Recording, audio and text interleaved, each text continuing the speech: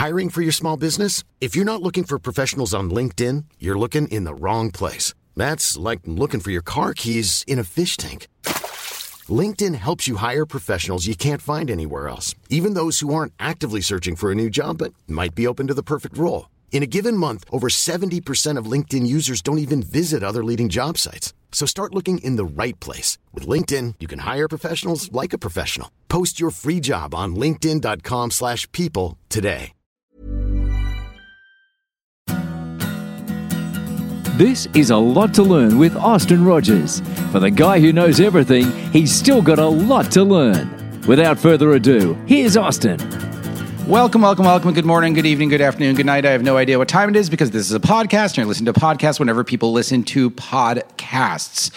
This one is going to be exceptionally special because we're going to learn about a city that is very close to most of us, and I'm not going to butcher it. I'm going to allow the native, Toto Robinson, the bon vivant of New Orleans, to tell me, first to start, how do we pronounce New Orleans? Aha.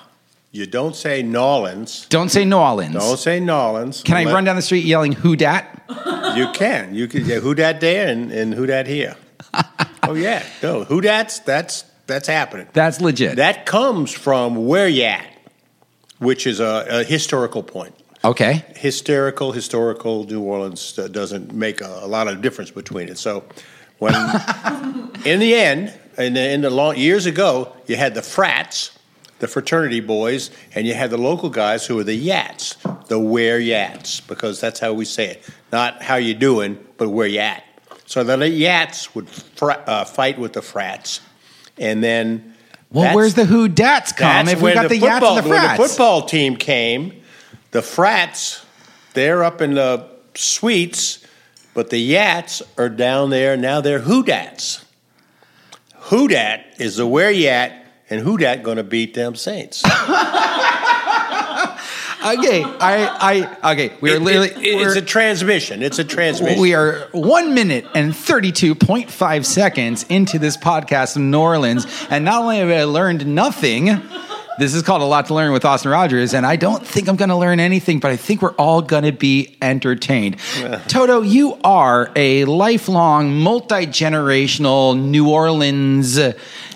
New Orleanian. Yeah. Is that what we call us? Yes. Us, not you. Is that what we call you? New Orleanian. And this city, now I have not been here since before Katrina. And I stayed at a hotel, or I'm staying in a hotel in the Central Business District. And when I was last here, that was a no-fly zone. That was a shady place of boarded up office buildings. Oh my God, what a renaissance this city has had. Yeah. Talk about, you want to do the big one and talk about going through Katrina?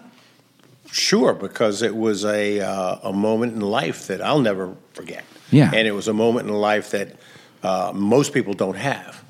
It was a chance to be a hero. And who in life really has a chance to be a hero? Not many. Not many. And it happened so that it pulled people together. My son, Garner, came down from New York to help out, and we went together into no man's land because it was a, demilitarized zone. There were nothing but pet protection people, animal shelter people, and Army and, Marines. Literal Army boots on the ground. Yeah, right, patrolling with guns. So... there was nobody around. The red lights didn't work. The green lights didn't work. It was open field running. And there was an opportunity to help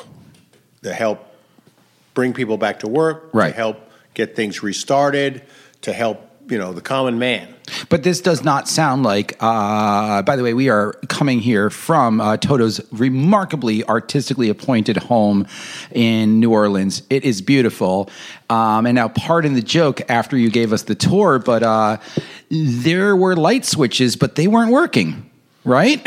Everything was going on, but, you couldn't flip the switch and make it all go back on.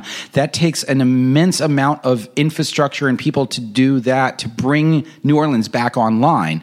What was the duration of this? Because, frankly, us in the news media, viewing public, we go, Oh my God, terrible hurricane. And then yawn, moving on. How long was it? Before the electricity came back on? No, just in general, the recovery in general. The recovery. It was in different stages. I think, the first 6 months were heroic, if you will. Right. And after that, business started being as usual, and it was the young people that came into town, and it was also the international focus, the photographs of New Orleans that were taken and the video that was shared throughout the world. Still, 14 years later, right? We got to talk about that in a little bit. Is still what people ask you about. When I say I'm from New Orleans, and I could be in Tallinn, Estonia. Yep. Where are you from? New Orleans. Oh, how y'all doing after Katrina? I'm going like, that was 14 years ago, man. It's over. We're totally recovered. We're better than we ever were. The food is better. The music is better. The art is better. The streets are not better. It's another problem we have down here. The sewage and water board. That's not much better. But it was a very interesting time, and when I think about it, it was hopefully the only time in my life that I have an opportunity to be a hero. And I don't intend to intrude on you to regale oneself in your heroism. Instead, I want to talk about the spirit that brought you together with your fellow New Orleanians. Did I get that right? New Orleanians. Yeah. Because this is. This is one of the most, I have a major degree in American history with a concentration in slavery, right? That's what I studied. This city is one of the most remarkable cities definitely on this continent, and if not in Earth, because I can't think of another place that has had France, then slave, then black culture, then white culture, then American culture, then disaster, all in a confluence of one place where I can't. The Spanish. Yeah, Spanish. Oh, forgot the Spanish. Right. Oh my God, I can't even forget that. So tell me about, as a New Orleanian, tell me about what that means to you to be living literally in the hotbed of history, because we look out your street and we see these homes, and half of me is like, they're incredibly beautiful, and the other half of me is like, I think I know who built them. Well, but I might be wrong. You got to bring the word Creole into the conversation, right? Okay, because Creole means a lot of different things, depending on who you are and when you're talking in history. But we have been a city of mixture. Yes. From the very beginning, from the French giving over the control to the Spanish bringing in the Indians, to, we were a slave trade center. And let me digress. Slavery was a horrible institution. But as I grew up, we were taught that, we were kind to slaves, which was, of course, not true. Right. But the French were kinder to slaves than the Americans. The Americans came down here in 1803 and took over, and they started building, huge plantations with vast hordes of enslaved people. Right. But the French had, helper slaves, kitchen slaves, and they let their slaves work one day a week and earn money and buy freedom. And there were many, many people in New Orleans who bought their freedom and were able to, as black people, marry and build. And, most of New Orleans, those nice houses you're talking about. Yep. And some of the lower houses were built by Creoles who became tradesmen and became skilled artisans, and they are the bedrock of the mixture that came in. So all the different mixtures, slaves, Indians, French, Spanish, came and kind of made a Creole gumbo. And those are the people that have stayed throughout all this history, and those are the people who are still the bedrock of New Orleans. That's and you're completely right. At least from my historian background, like let's call one the Anglo-American slave system, and then the other the Franco then American slave system. You're totally right. Yes, there were immense amounts of rights and land ownership and everything, and a design system of manumission. There was no manumission in that, but that is what sort of embodies New Orleans. And I think you just said it, because the national, you guys are sort of a nation unto yourself, aren't you? The We're national a banana republic unto ourselves. But yes. the gumbo, you guys embody the gumbo. You are just a mixture of everything. Gumbo being whatever you can fetch from the swamp or the neighborhood or the grocery store or what's on sale. And that brings up another word. Who knows what lagniappe is? I have no idea what lagniappe is. Lagniappe, who can spell it? Lagniappe. It's a French word. Uh-huh. And in New Orleans, everybody knows what lagniappe is. It means a little something free. It means...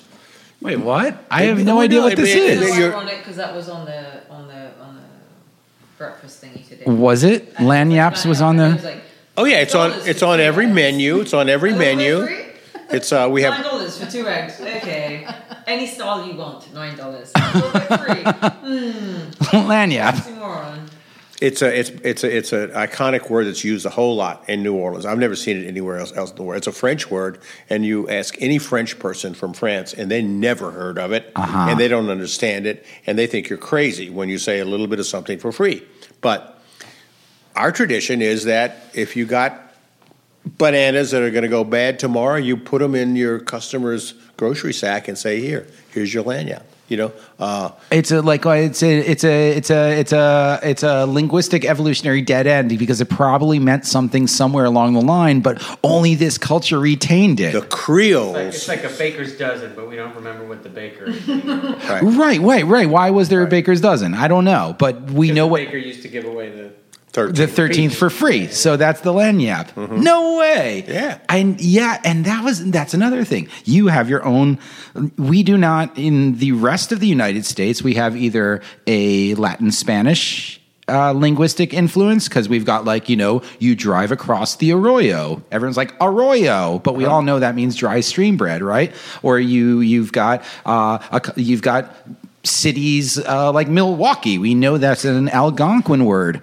But you guys have your own, all of this language, right? Like, I still had to look up, because I forgot, because I hadn't eaten at a Cajun restaurant in a long time. I thought, you're going to kill me. Please do not kill me. Please do not kill me. I'm ready. I thought I forgot, and I thought a muffaletta. I thought a muffaletta was like a quiche. Really? Yeah. Muffaletta. I can't even say it. I can't even say it. And not many people can. Talk about the word placage, because a lot of people here have forgotten what placage is. Well, then it's from. By the way, this is a family affair. For those that are listening, we've got a lot of divergent voices chiming in. But honestly, that's by design, because we figured, while we were figuring out what to do and what to talk about, we figured out this little cultural melange is the New Orleans way. It's a party. Yeah. It's a party. There is booze involved as well. Yeah. What was the word that you brought up? Placage. Placage. So from lagniappe, which is a lost French word, placage is another system. And it was practiced when the French and then the Spanish were in New Orleans before the Americans came. And let's say second generation French started it. And it was a system by which young men born into a French family in the French Quarter stayed with the women. A young boy was in the kitchen with the women, and with his mammy in the skirts, watching the cooking, being fed, coddled, etc., until the hormones started setting in, and maybe growing a little beard, or it became obvious that you couldn't leave him with the women anymore, and so the men would take him, his father, his uncles, his older cousins, and one of the first things, they would teach him how to duel. They'd teach him how to sword fight, how to shoot, how to hunt. and the art of love. And by doing that, they'd go to a woman of color, Creole, and say, you've got a beautiful daughter, and I'd like to hook her up with my son, my nephew, and we'll get them a little apartment in the French Quarter, and they can live together, and she can teach him, and he can love her. They can't get married. This is a system of placage, and this was a learning the art of lovemaking, and it was one of these unacknowledged but very regular, routine social structures. What? So interracial. Yes, but Almost, yes, always interracial. Because I'm assuming that the young French man who has moved out of the kitchen and the woman's domain into the placage domain, this sounds like, frankly, an aristocratic sort of thing. Like the princeling takes the servant woman for his lover until he finds the other. When you mention no. Oh yeah, she's in this case. But what I'm thinking is I'm extrapolating. Like it sounds to me like the Dauphin has that servant woman and he keeps her and he might love her but he can never marry her because he is the Dauphin of France, and he must marry that princess, right? And I think these men are of this sort of strata as well. It's another thing you really got to understand about New Orleans. Right. Is you mentioned the word royalty. Yes. And the Dauphin. New Orleans is a colony.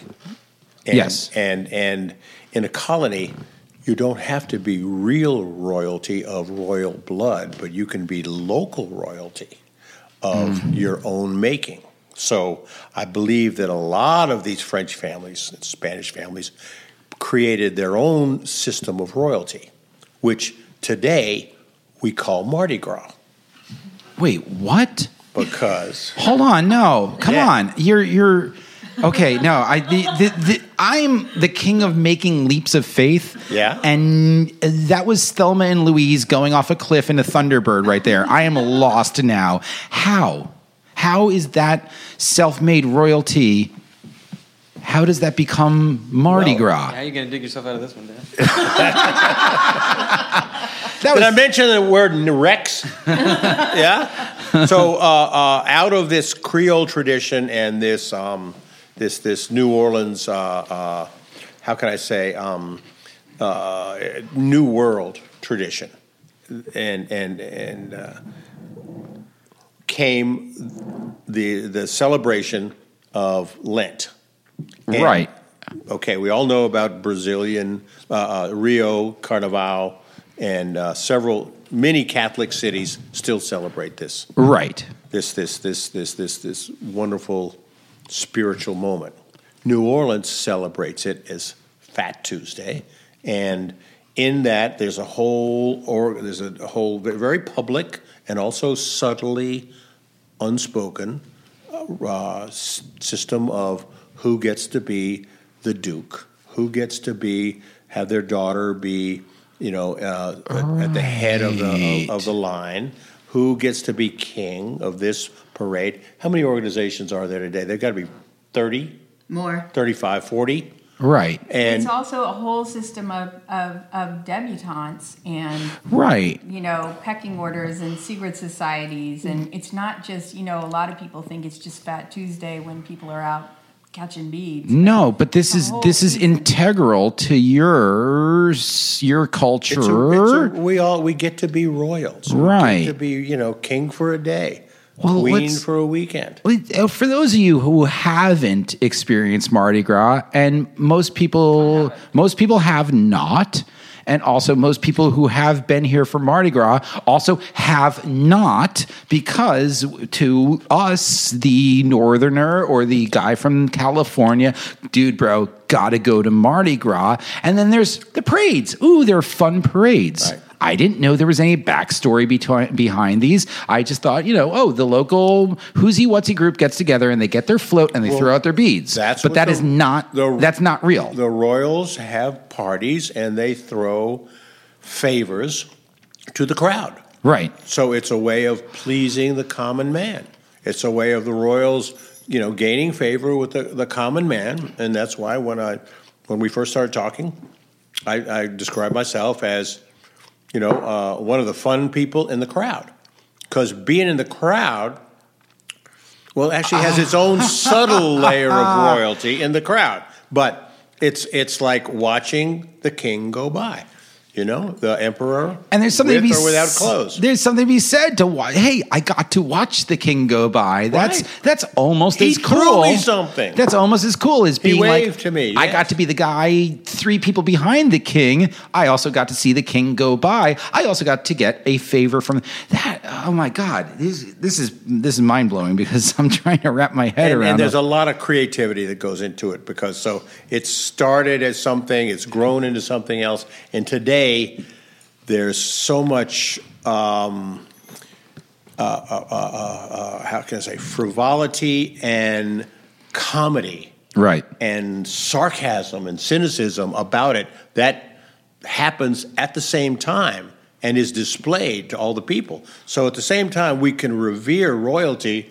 We can also laugh at them, and it's very self-aware. It's on some level, it's totally not self-aware. it's self-aware with a lot of intoxication involved. Okay. I always want to try to add value and add add depth to things, and you're like, no.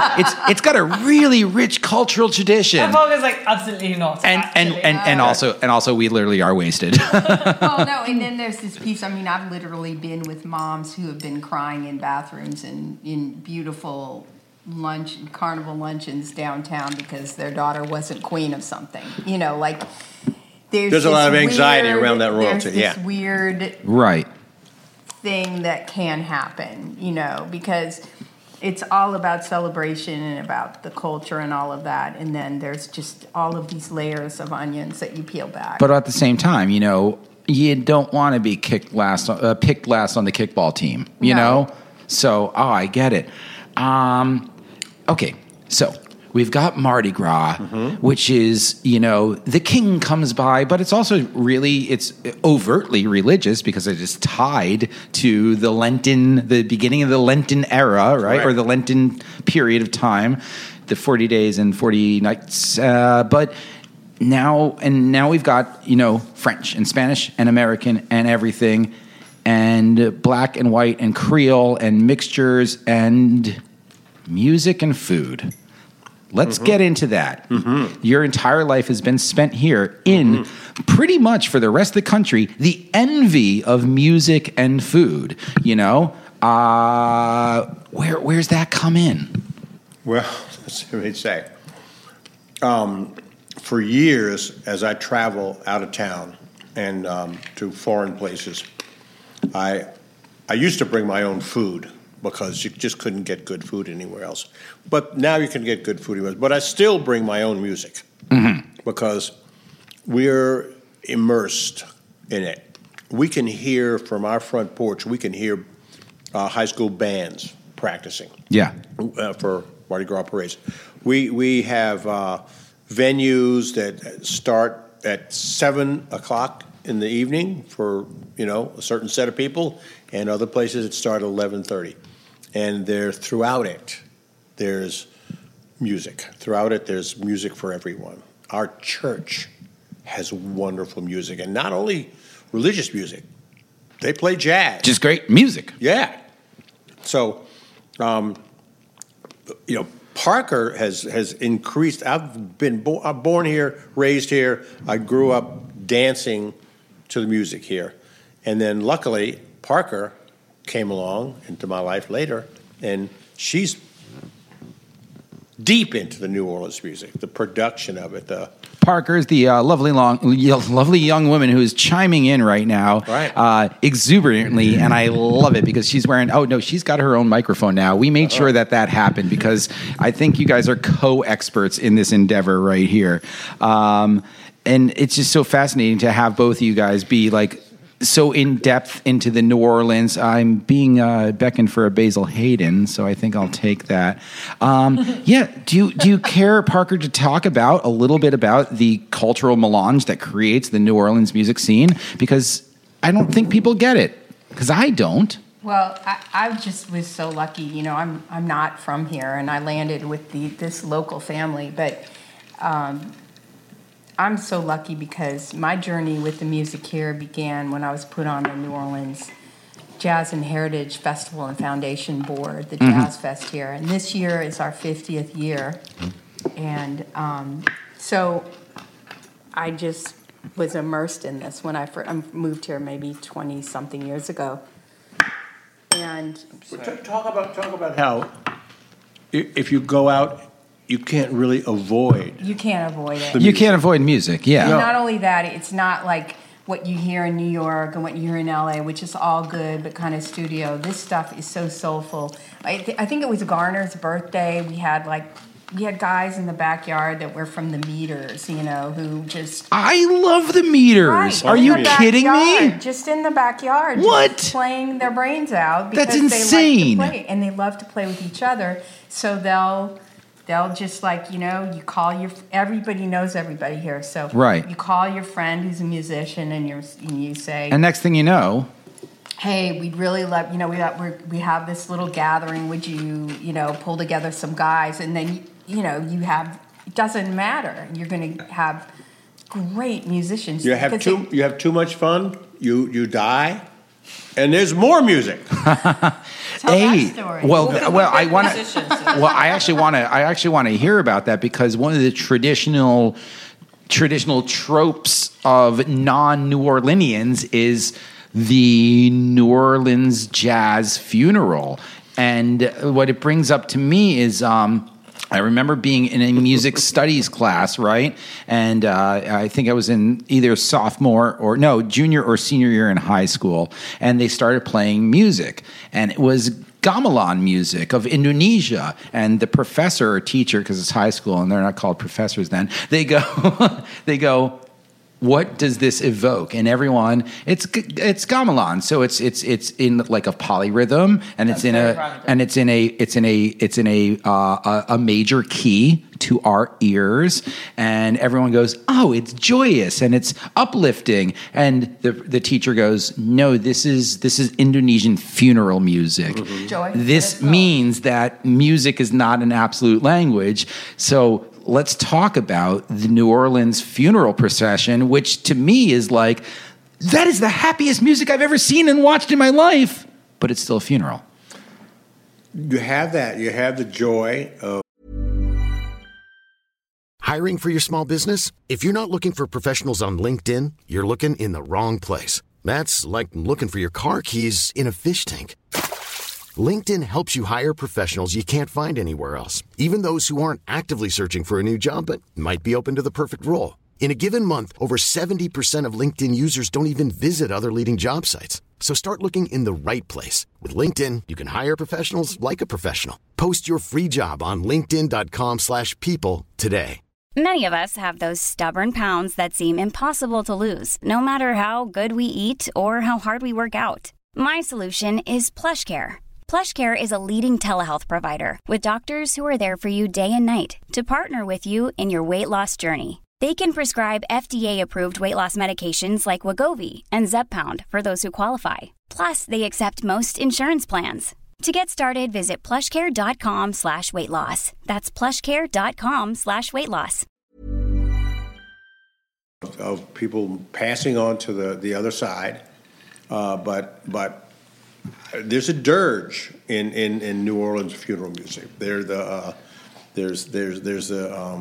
very slow, horse-drawn hearses, professional mourners, waving feathers, wearing black, and that's the slow, old dirge funeral music. Right. And then you have the second line. And those there, now you have people who were joyously dancing, and maybe they knew the recently deceased, or maybe they knew the cousin, or maybe they don't. Maybe they just walked out of the grocery store at the right time. What I did not catch that word in the middle. Cousin? Oh, we're all cousin.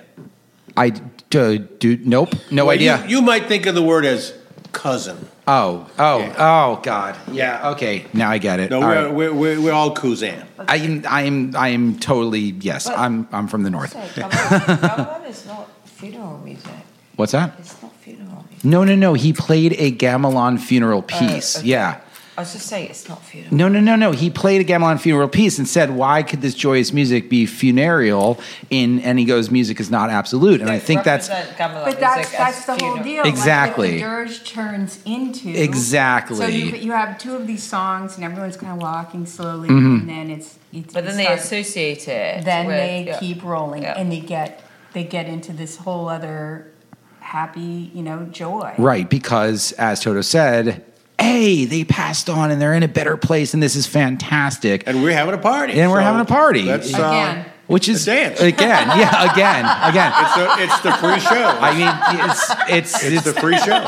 It's the Irish wake. It's the Irish wake where you go, it is. Oh, well, you know what?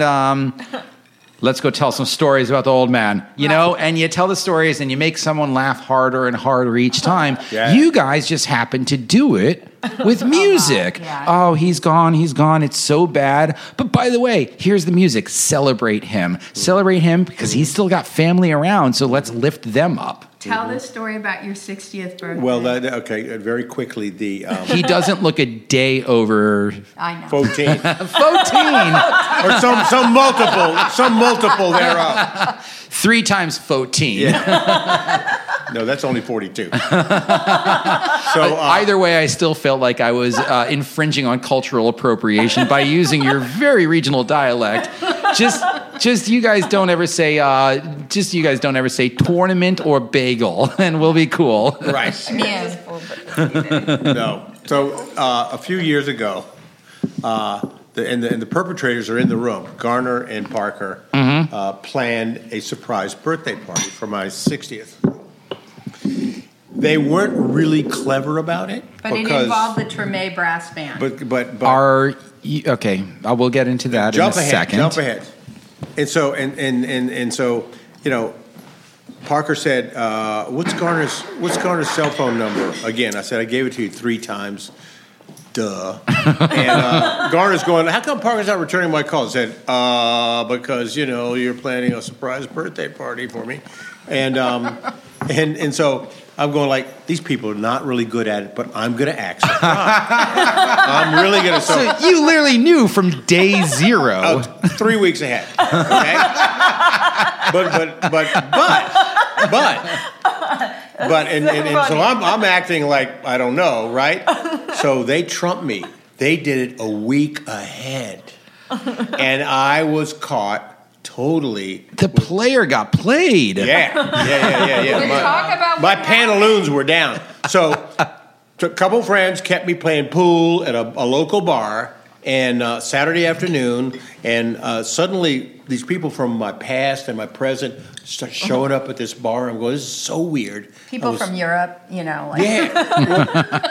Yeah. What are you doing here? Oh, we come here every Saturday afternoon. Bullshit. You're my priest. What are you doing here? You start bragging about all the people you know. Yeah. Well, I'm going to start coming here every Saturday because all my friends come here. By the way, that sounds pretty New Orleanian to be like, look at all the people I know. I'm bragging about it now. I'm the big man on campus. I'm the king now. Yeah, it was. I'm feeling like the king, and I'm feeling like, I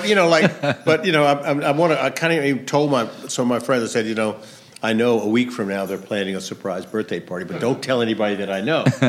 So they dragged me outside to this brass band, the Treme brass band, and if you're from here, you revere the Treme brass band. This is Uncle a marching Lionel, band. who's no longer Uncle with Lionel, who passed, he went on to the great beyond, but I think he's still standing in effigy. Yeah, they did something really funny to him. They preserved him. They preserved him. But anyway, this is years before that, and so wait, we're gonna have to get into that, but we're definitely gonna have to get into that. Is it time for a commercial? Yeah, no, it's not time for a commercial. I want you to continue. Yeah. So. I dragged out of the bar 75 of my friends from locally and around the world are standing out in the street.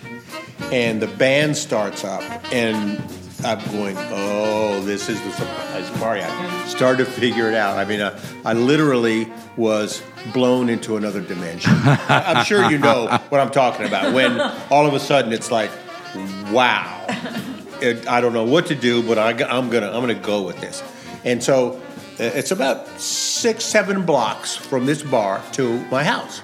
And we start a second line. I told you what a second line is. Yep. It's a parade. Yep. It's a walking parade with a brass band, and Lionel's leading it, and the Treme Brass Band is taking us down the street. And apparently everybody along the street knew about this because of the people, earlier. Parker, was that you? No, it's just Parker's that people marching. were going down there, and so people knew. Is this just what happens? This is kind of what happens. Oh my God.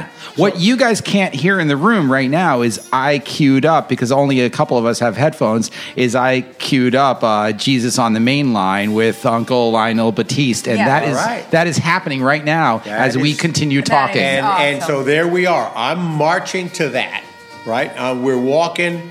We have Down drinks the in our street. hands. The people are coming out of their houses on both sides and toasting us as we parade down the street. And I can see these lights all blaring from our house and that we're walking towards. And next to me is my priest, who I've known for many years. And he says, and Lionel's blasting away, as you can hear right now. And he says, Toto, when I go and die, I want a parade like this. And I said, well, William, that's very interesting. And I stopped, and I said, and it suddenly hit me. I said, William, is this my birthday or is this my funeral?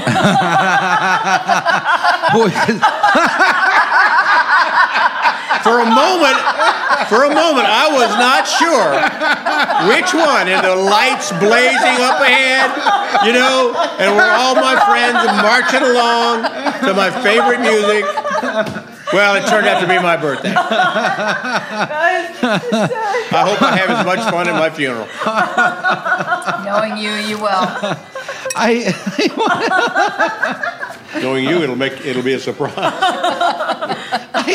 I want to keep this going, but I don't know how now. So someone please tell me what. I think we ought to go back to the very beginning. You want to know about New Orleans? Yes. Okay. All right. I'm lucky enough This is a perfect to be segue. a New Orleanian and to have a lot of friends who know a lot more about this than I do. Right. But and lucky enough to be the grandson of a very, very well-known New Orleanian, Martha Gilmore Robinson. Mm-hmm. More about her separately, but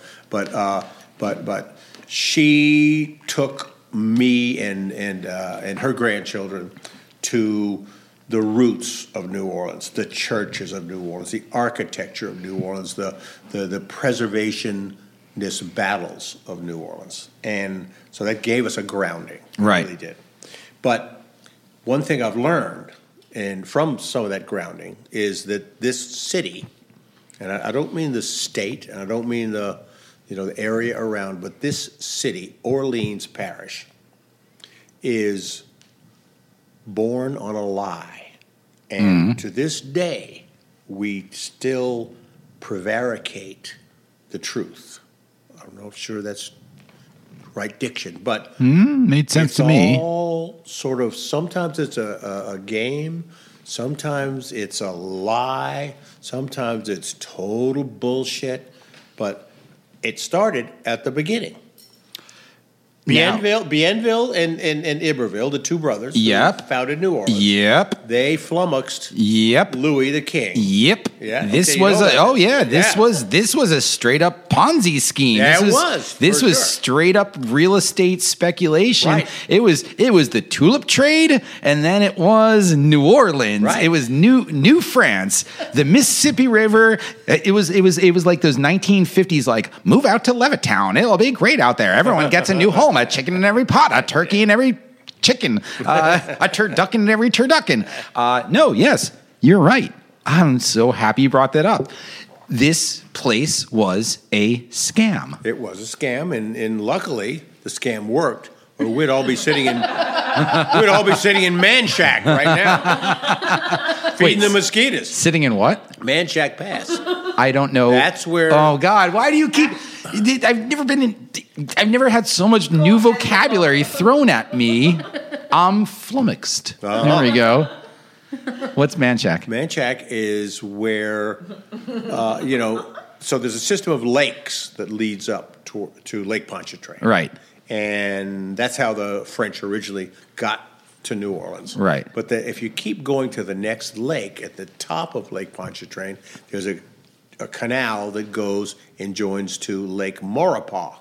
And this was King Louis's engineers and his court's decision that was the place to found their new capital. The city. Right. Yeah. Because they could get there by boat. Uh-huh. Because there is a passage to the Mississippi River, not far. But you're not on the Mississippi River. Well, we're New Orleans. There's a pathway. No, that lake isn't on the Mississippi River, right? No, it's not. No, right. Lake Maurepas is not on the Mississippi River, but the engineers, in their wisdom, saw the opportunity that this would be the right place for their new capital. Right. But didn't it seem? But the two brothers, they were already selling lots down in New Orleans, right? So yes, I remember this. Tell more. Yes. So boatloads of French are arriving, new colonists. Go to the new capital. Right. No, go to this one. Right. They think they're going to Manchac. Right. No, but I do remember Iberville and Bienville are saying, no, we'll bring you there later. Meanwhile, you need to build a little house down here. Right? And we promise we're gonna drain that swamp. We're gonna drain that swamp next winter. And right. You don't want to go up there where the Indians and the mosquitoes will bite you. Oh my God! All right, so I was told by Garner, Toto's son, like, I don't know, just talk to my dad. Just talk to my dad. It'll be a riot, they said. You'll have a good time, they said. This is absurd. And it so embodies this city where you're like, no offense, but you seem a little bit of a scammer yourself, to use my mom's nomenclature. You're like, hello. Don't ruin a good story with the facts, right? No, you know what Toto told me on our second date? He said, I want to tell you something. It's not a lie if you know it's a lie. It's not. Work on that one for a while, yeah. That's one small step for no, you were definitely not there. We know that. Well, wasn't I? I mean, that for those of you who haven't visited this amazing city, and you must now after, I mean, the resurgence is absolutely spectacular. I think I just want to cap it off in like the next 10 or so minutes and talk about that resurgence, because we talked about the beginning, we talked about the way beginning, we talked about, hey, come down to this swamp, I got a good deal for you. Why do I always talk like a 1920s like salesman? I'm like, why, the Duesenberg is the car of the future now. Take that Hindenburg, you'll get across the Atlantic in 7 days. So this might touch on some nerves, because I got a problem with it, the big G word, the gentrification.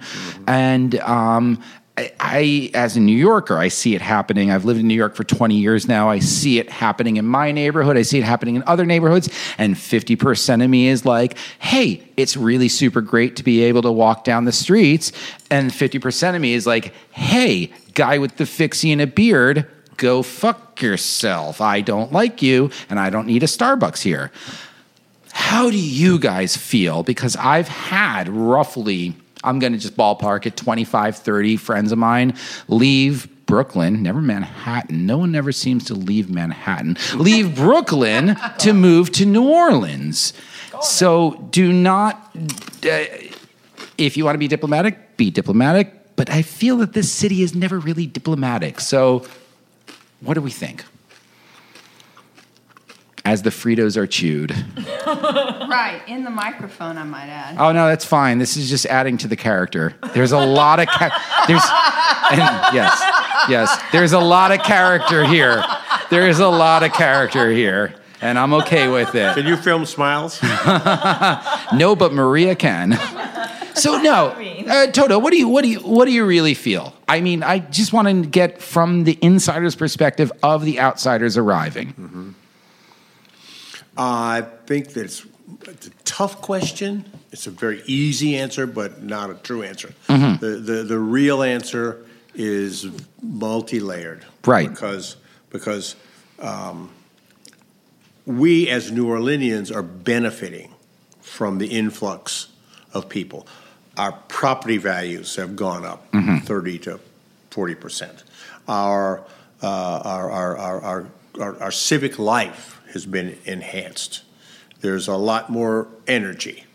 At the same time, that everything's changed. In a way, nothing has changed. Mm-hmm. So I don't know how to quantify what we've lost from Katrina, because we've lost families, we've lost people, right? We've lost a part of culture. Right. Luckily, the community and a bunch of people who work hard have saved our music and have saved a lot of our heritage. That continuity is real. We Yes, have we've bounced foundational. back. We have been investing in children ever since Katrina into our music and into our culture. I mean, my foundation that I'm on the board of alone invests between $1 million and $2 million a year back into those children, into the culture, Yeah. So we really take that seriously. I think it can be a little disheartening sometimes that it's great because all these people are interested in coming here, but then they feel like we need to be fixed. And really, we don't need to be fixed. We understand what joy is. We understand what soul is. We understand what real life is. And we've been living together for a long, long, long time. And we don't need interpretation. And we don't need fixing. If you want to come be with us. But don't think you have to fix us. Right. Learn our language. Be a hoodat. Get some lanyard. You could possibly edit this out. I have a question because I want to ask him is that do you think that investment in doing something like what you're doing is more worthwhile than investment in just bars and stuff like that? I don't make value judgments on that. Everybody's got their own lane. Whether there's more that goes into one or the other, and whether it's more enriching for the community. I'm just interested. We have just layers and layers of people who are interested in preserving the culture. Yeah, which is great. I think that's really nice. Yeah. And also we have partners we partner with the Grammy Foundation. We partner with Nashville Music Foundation. Jazz and Heritage Foundation. We partner with all these people, and we've got tons of great programs going on.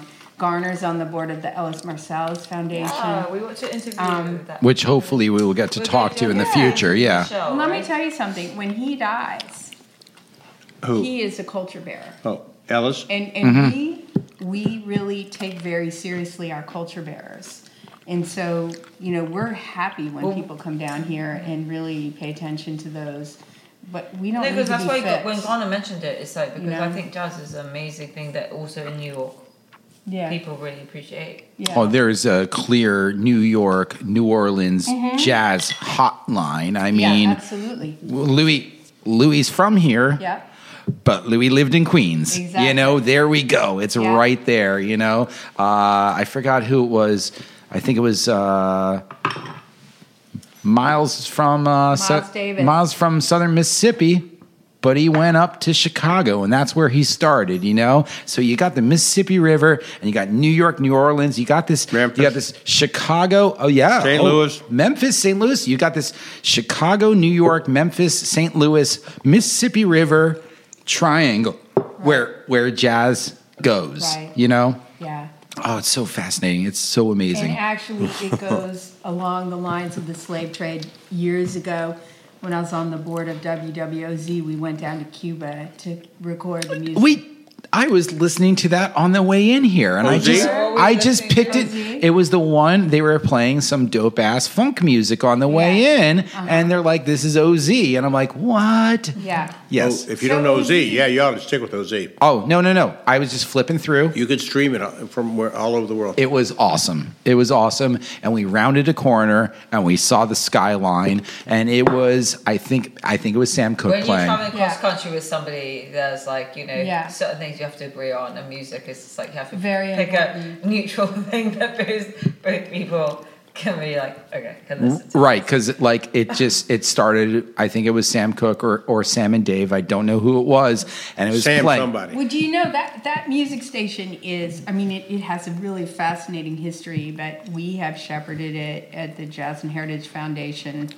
We've owned it. I mean, we own that station. So cool. Right. That's so cool. But the thing about that station is, I mean, during Katrina, we used the station, the DJs, to identify, one of the things we were worried about is after Katrina, where are the musicians? If we don't have the musicians and the people who know how to... Do you have New Orleans left?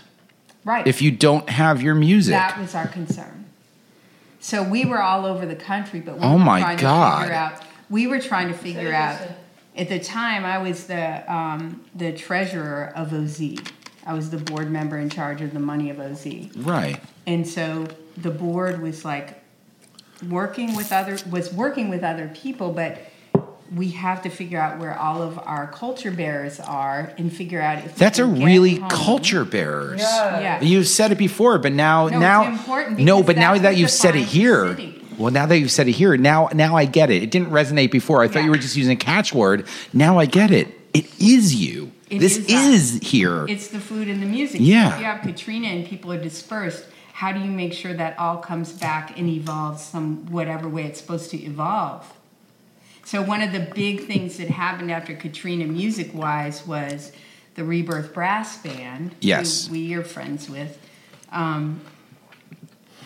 started their regular gig on Tuesday night at the Maple Leaf. Okay, that's iconic. If you're here on a Tuesday night and you go see them, you will understand why. But once that happened, that for us was, okay, things might get back to normal. We have refrigerators on the neutral ground with Christmas lights on them.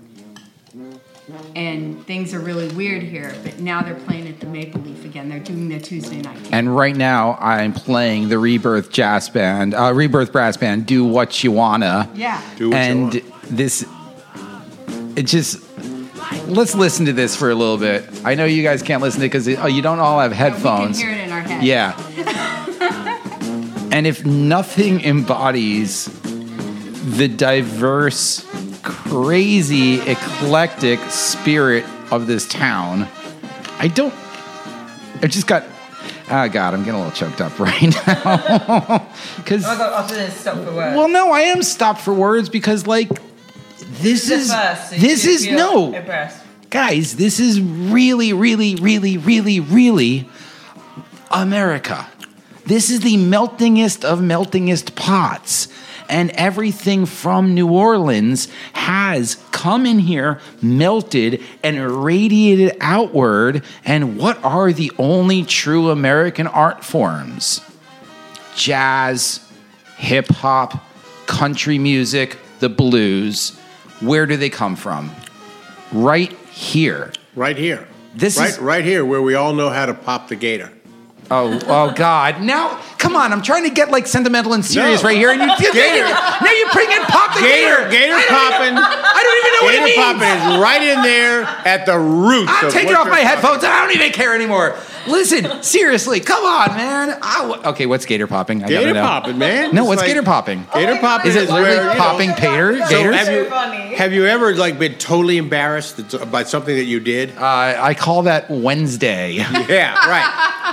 But so you go through a catharsis, right? So that's what gator popping is. It's like when you're with a bunch of friends and you're dancing and you're sweating and maybe the floor is wet. You get down on the floor and you pop the gator, and this is, you've seen it in some movies, but there's nothing like doing it. And you come up and it's like a catharsis. Like You've been down in the swamps. You've been down in the filth, and you rise up back again, and your friends are all clapping and laughing because you made a fool out of yourself. But then you just hop back up and you take a bow and you go, yep, right. I recognize. You go, okay, now it's your turn, right? Yep. And when it's really good, everybody is popping the gator at the same time. That is monumental. That is New Orleans at its essence. That is everybody equal, a man in the street, the king on the float. We're all the same, and we're all at the same level. It might be a really low level. Yeah. But guess what? But it's level, more fun at a low level. But it's a level nonetheless. Holy, I'm going to refrain from profanity, but holy cow, what an amazing journey into this amazing city. Before we leave, Toto and Parker, do you guys have any charities or anything you champion that you maybe want people to donate to? Garner to? The Ellis Marsalis. Would he like to? Eventually. Ellis Marsalis Center is a wonderful charity that Garner's on the board of, and actually, Ellis Marsalis is one of our biggest culture bearers, and it's a super good cause because it's really helping the kids in the 9th Ward, and they're getting private music lessons, and it is one of the places that is a culture bearer is concerned with that. And, of course, the New Orleans Jazz and Heritage Foundation, which I'm on the board of. They don't need the money. Now, the C.W. Toto Retirement Fund, which is a 501c14, ladies and you could give some money to that because we need that. Mr. Toto Robinson just embodied the most New Orleanian of New Orleanian things by talking over everyone's charities. About himself. But please, let's all go check out the Ellis Marsalis.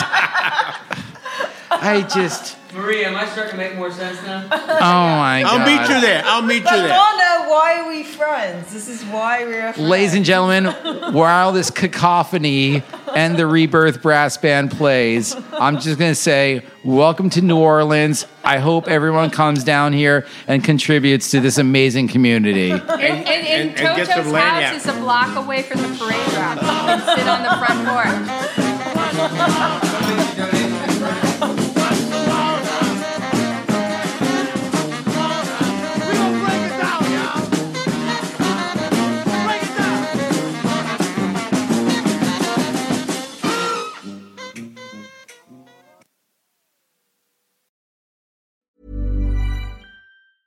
Even when we're on a budget, we still deserve nice things.